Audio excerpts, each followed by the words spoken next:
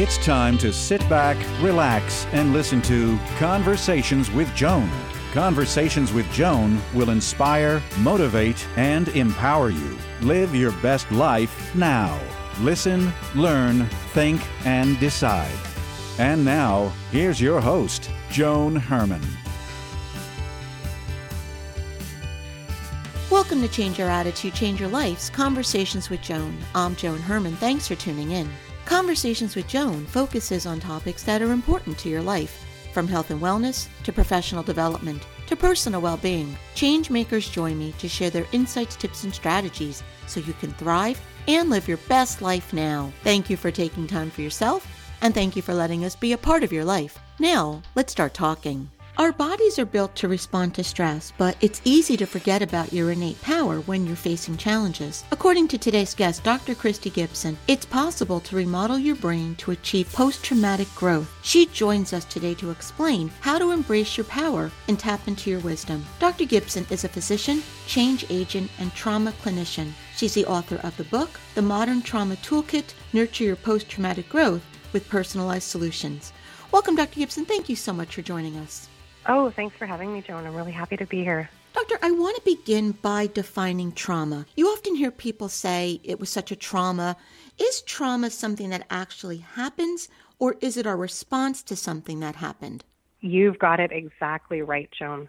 So we do speak about traumatic events and kind of use it as an adjective to describe something that has happened to us that's been very uncomfortable. So, I mean, when I was looking at your story, you've had some significant traumatic events when you lost family members. And, you know, I have recently too. I think those events can be incredibly traumatic. And we talk about grief, but we don't necessarily recognize that as a traumatic event.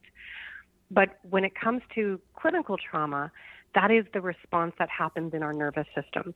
And so people can go through the exact same traumatic event and have very different responses to that event based on our innate resilience in terms of the kinds of experiences we had as a child, our genetics, the kinds of coping strategies we've developed over our lifetimes.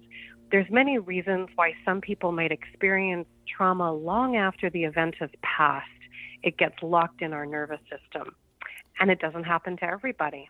Mm-hmm. And so that's why one person, like you mentioned my story, sometimes I wonder how I even got through all of that. You know, because I used to say to myself, any one of these things would derail a person. So how did I get through all of them at once? So as you're saying, it's basically the way that we are programmed in our subconscious.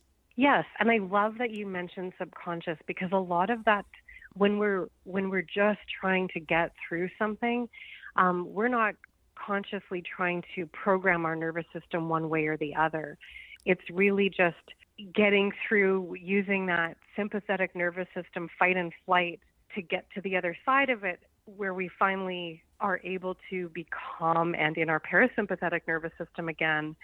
And for some people, one of those responses gets locked in. So sometimes people get locked into a sympathetic overwhelm, and sometimes people get locked into a parasympathetic overwhelm. And even though those nervous system responses help us in those moments, and they can be really important to our day-to-day coping, when those systems are just overactivated, that's when we are left with those very uncomfortable post-traumatic stress symptoms and sometimes full-blown PTSD. Mm-hmm. So if we're stuck in that physical response of the stress, anxiety, fear cycle, how do we break that? And that's exactly why I wrote the book. I joined TikTok. Right at the beginning of the pandemic, there was a young person in my life who said, you know, you explain mental health so differently than a lot of other people that I've heard. And a lot of my experience as a family physician for 20 years, and then learning all of the different trauma modalities, I've worked in very priority populations. So lots of immigrants and refugees, lots of people with very low levels of education. And so I've gotten used to learning how to explain very complex subjects in a simple way. And so I joined TikTok for that purpose, because she said, you know, people are really struggling right now. The pandemic is hitting young people hard. And my goal was to try to say there are so many ways to shift your nervous system and to come out of these traumatic responses. And so I was teaching body-based or somatic tools online. I was describing different cognitive tools that you can try. So, just this week we talked about what's it like to have the movie of your trauma playing in your head, or what does it feel like in your body when it's like you have your foot on the brake and the accelerator at the same time. So when people can relate to those kinds of ideas, they're really engaged in learning how to make those shifts. And that's how the book came about. Is I just thought, these are really practical tools that I know. They're very easy to explain, and people can change the way that their brain is responding, the way their nervous system is responding, almost like a do-it-yourself tool. But then the other important thing for me is, where is the trauma coming from? And a lot of it has systemic causes. So a large part of what I address both on TikTok and in the book is, what do we do at the community level to stop these traumatic events from happening? And I think that's equally important to addressing it at the individual level. You just mentioned the movie of trauma, and I love that description. I always described it to myself as the story I tell myself, but that's where we get stuck, playing that movie over and over again, and we keep encoring it, and we're stuck in that. But now you mentioned the community trauma. So when you have this story that you're playing over and over, and then you add in the repetitive information and the trauma that keeps coming at us from the external, how do we overcome the internal and the external? You've exactly hit it. I think a lot of existing therapies will address one or the other. And I really think it's important to take an approach where you recognize what's the most available doorway to you. And after a significant trauma, the doorway that's best accessible is often the body. And when we go to therapy, they try to get us to change our thoughts, and sometimes those aren't available. So as you describe, the story is playing itself out over and over again. That's because it's congruent with the stuck part of your nervous system. So changing your body's response first often makes those cognitive or brain-based therapies more available to a person. So that's why I call the book a toolkit, is because I think it's really important to individualize the ways that you're going to shift. Not every system is going to respond to the same things at the same time. Some people really prefer to use their brain and to try to use tools like cognitive behavior therapy, motivational interviewing. There's some beautiful new tools like NARM, or the neuroaffective relational model for childhood trauma or developmental trauma. Absolutely remarkable. But for some people to get there, they really need to get their nervous system in line, because when your amygdalas, or the part of your brain that is creating the trauma responses, when those are locked on and your nervous system is in that overactive or underactive mode, your thinking brain actually goes offline. So a lot of people will describe to me, I just can't concentrate, my memory's shot, I feel like I'm in a brain fog. And there can certainly be physical causes of those symptoms. But for people with trauma, the trauma itself can actually shut off the thinking brain. And it's remarkable when I'm working with patients, after a couple of months, their thinking brain comes back online. I've had so many people say, I feel like I'm coming out of that fog. And that's when I know that the thinking brain therapies are more available to them. Is that why sometimes, doctor, when a person is going through these types of experiences and they try to think their way out of it, like I know I was trying to reason my way out of the way I was feeling, and I couldn't break through that. Is that the reason, because the thinking brain is shut down? That's a part of it, Joan. There's a couple of reasons.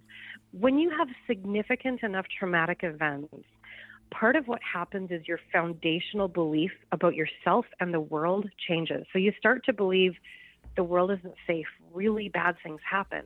Or you start to believe really bad things happen to me, or I deserve these things to happen. And once those foundational shifts start happening in the brain, those are the first places to start. And there's 3 different phases to trauma processing. This goes back to Judith Herman's book, Trauma and Recovery. So a large part of the first stage of therapy is establishing safety. How can you actually start to believe that the world could be a safe place after you've been through significant experiences, whether that's losing people that were important to you, surviving a natural disaster? Those kinds of events really shift our worldview, and trying to believe that the world could be safe is something that's really foundational to any kind of therapy. And that takes time. Mm-hmm. At first, it feels, especially if you're trying to do it through a thought-based way, trying to tell yourself a new story, it feels like you're gaslighting yourself. So one of my first TikToks that went viral was explaining the difference between affirmations and affirmations. So an affirmation would be, good things happen to me, I deserve love, home is where the heart is. And those kinds of things can be really beautiful and affirming to some people. But for people who've been through significant trauma, that can feel like you're gaslighting yourself, like you're telling yourself lies. And even saying those words out loud can feel really uncomfortable in the body. And so I was teaching on TikTok something called affirmations, where you say those exact same phrases, but you just stick a what if in front of it. What if I deserve good things? What if the world could be safe? What if I could imagine a time in the future where I could feel safe in the world? And what you're doing is you're tiptoeing slowly towards that feeling of safety. And the more that you practice those kinds of, I call it planting seeds of possibility. Mm-hmm. You're planting seeds in your brain, because once you've been through trauma, your brain preferentially goes to something familiar, which is something dangerous or threatening. And if you start planting seeds of safety, eventually more pathways will be open to you. And that's all. The opposite of trauma responses isn't being happy all the time or believing everything is safe. It's having flexibility in your responses, flexibility in what you believe, flexibility in your anticipation about future events. So many of us, when we're going through these challenges, we beat ourselves up because we think we should be able to, quote unquote, snap out of it or move past it. And that only adds to the stress cycle that you just described. And so I love when you talked about the what if, because then that opens the door for post-traumatic growth. And so would you explain to our listeners what that is? Yeah, absolutely. And I just want to say something really quick first.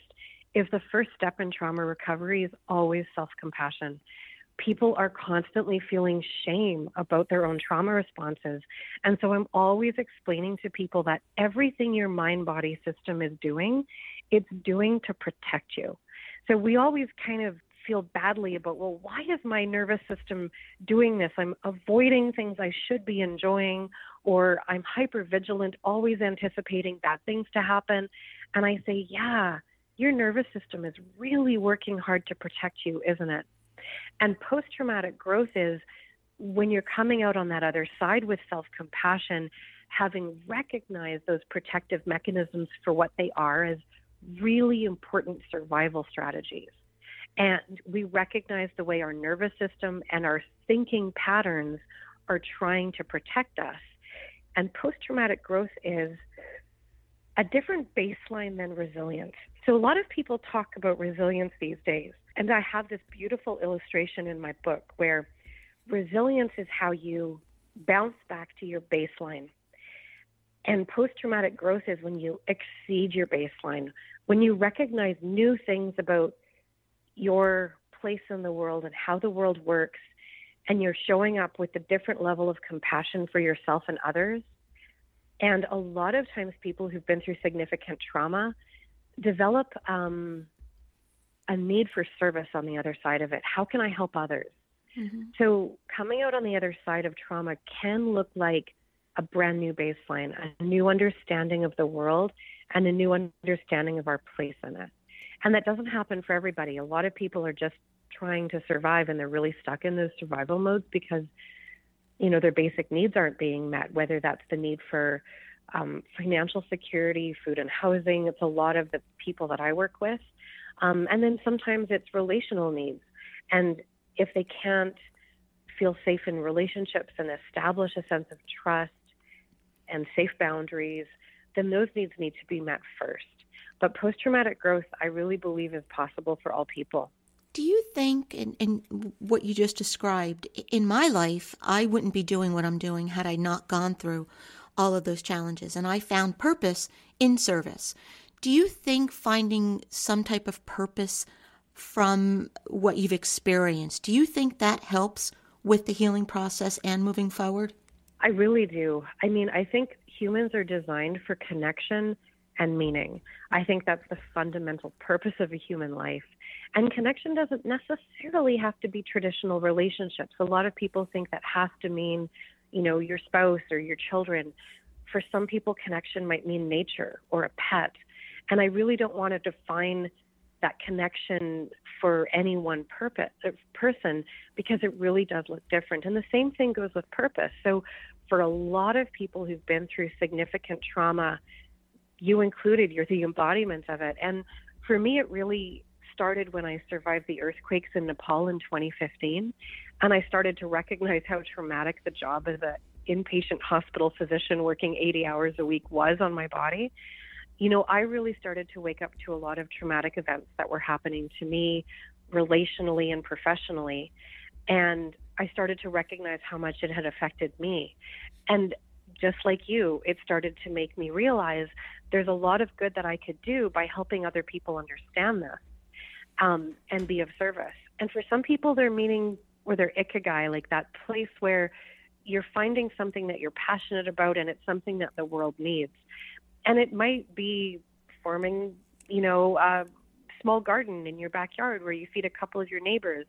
That could be something really significant that comes out on the other side of it, because you realize, well, gardening really calms my nervous system down. Mm-hmm. And then that grows into something, pun intended, that feeds a lot of other people. So that purpose orientation can look very different for lots of people. But I do find that for people who've been through significant trauma and they're starting to understand how that shapes us and our experiences, sharing what they've learned brings a lot of people meaning on the other side of trauma. And doesn't focusing on something, like you mentioned, gardening, something that brings you joy, makes you happy, doesn't focusing on that for maybe a minute, 2 minutes, I don't know what the actual time is, but doesn't that create new neural pathways in the brain?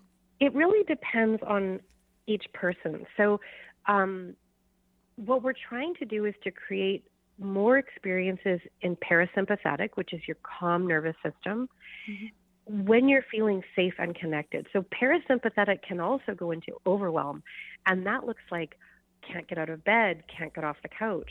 So what you're looking for is that safe and calm nervous system response.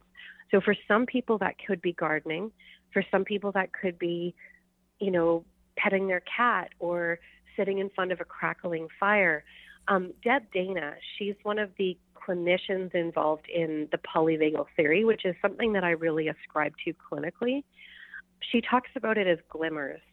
So when we start to notice the triggers, what are the kinds of things that, bring us back to a physical or emotional state that's uncomfortable, we also want to amplify the glimmers, or the physical and emotional states that are beautiful and awful and connected. And I think the way that our human brains work, we are programmed to recognize negative aspects, 5-to-1 ratio, because we're trying to protect our body from threat. What we want to do is to amplify those glimmers and those positive interactions and those times when our nervous system is feeling calm and connected. Yeah, and so the goal then is to become more mindful of what we're feeling. Deb Dana describes it as befriending your nervous system. And really the ultimate goal of my book was to give people personalized tools where they can say, wow, this really makes my brain body feel calm. And we're just looking for those micro moments. Mm-hmm. When you've been through significant trauma and your nervous system is stuck in those fight, flight, freeze states, what would it look like to just touch base and create some calming delta waves in your nervous system using self-touch or havening? So that's something I describe in the book. I talk about self-acupressure or tapping. That's called emotional freedom techniques. If you have an emotion like anger or sadness or grief that's showing up at like a 10 out of 10 and you're so dysregulated and you just can't function, you can use a tool like tapping just to bring those levels down to like a 5, where you feel like you can cope with your day-to-day routine. So there's lots of different tools that a person can learn. We've talked about at least 6 of them so far in this conversation. Mm-hmm. And that's really what I wanted to bring to people's attention, is there's ways to induce your parasympathetic nervous system and feel more calm. There's ways to calm the brain down and create delta and theta waves that are really, really calm and relaxing. And you can DIY that yourself even without a therapist, although that helps too. And what would be a warning sign? What are some of the signs that we may need more help? Well, I mean, I think a lot of people have symptoms of post-traumatic stress without necessarily having full-blown PTSD. But PTSD is a function of 4 different symptoms. Those are hypervigilance, when you're feeling like you're constantly on edge waiting for a shoe to drop, always anticipating bad things happening.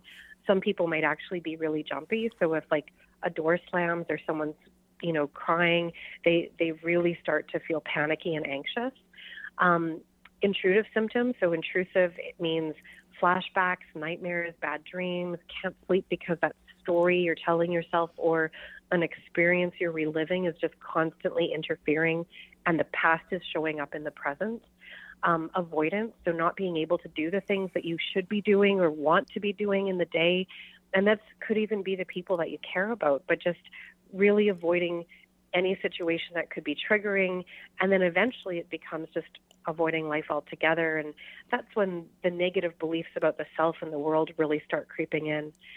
From a nervous system perspective, fight and flight that's locked into the body feels like tension, feels like irritability, feels like constantly agitated and restless.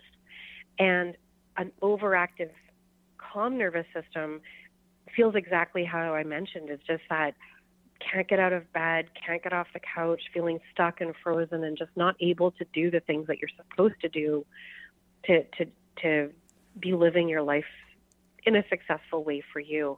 Mm-hmm. So any of that would be an indicator that things are locked in and you need to learn your own patterns in terms of what's locked in and then learn ways to shift. And that looks different for each person.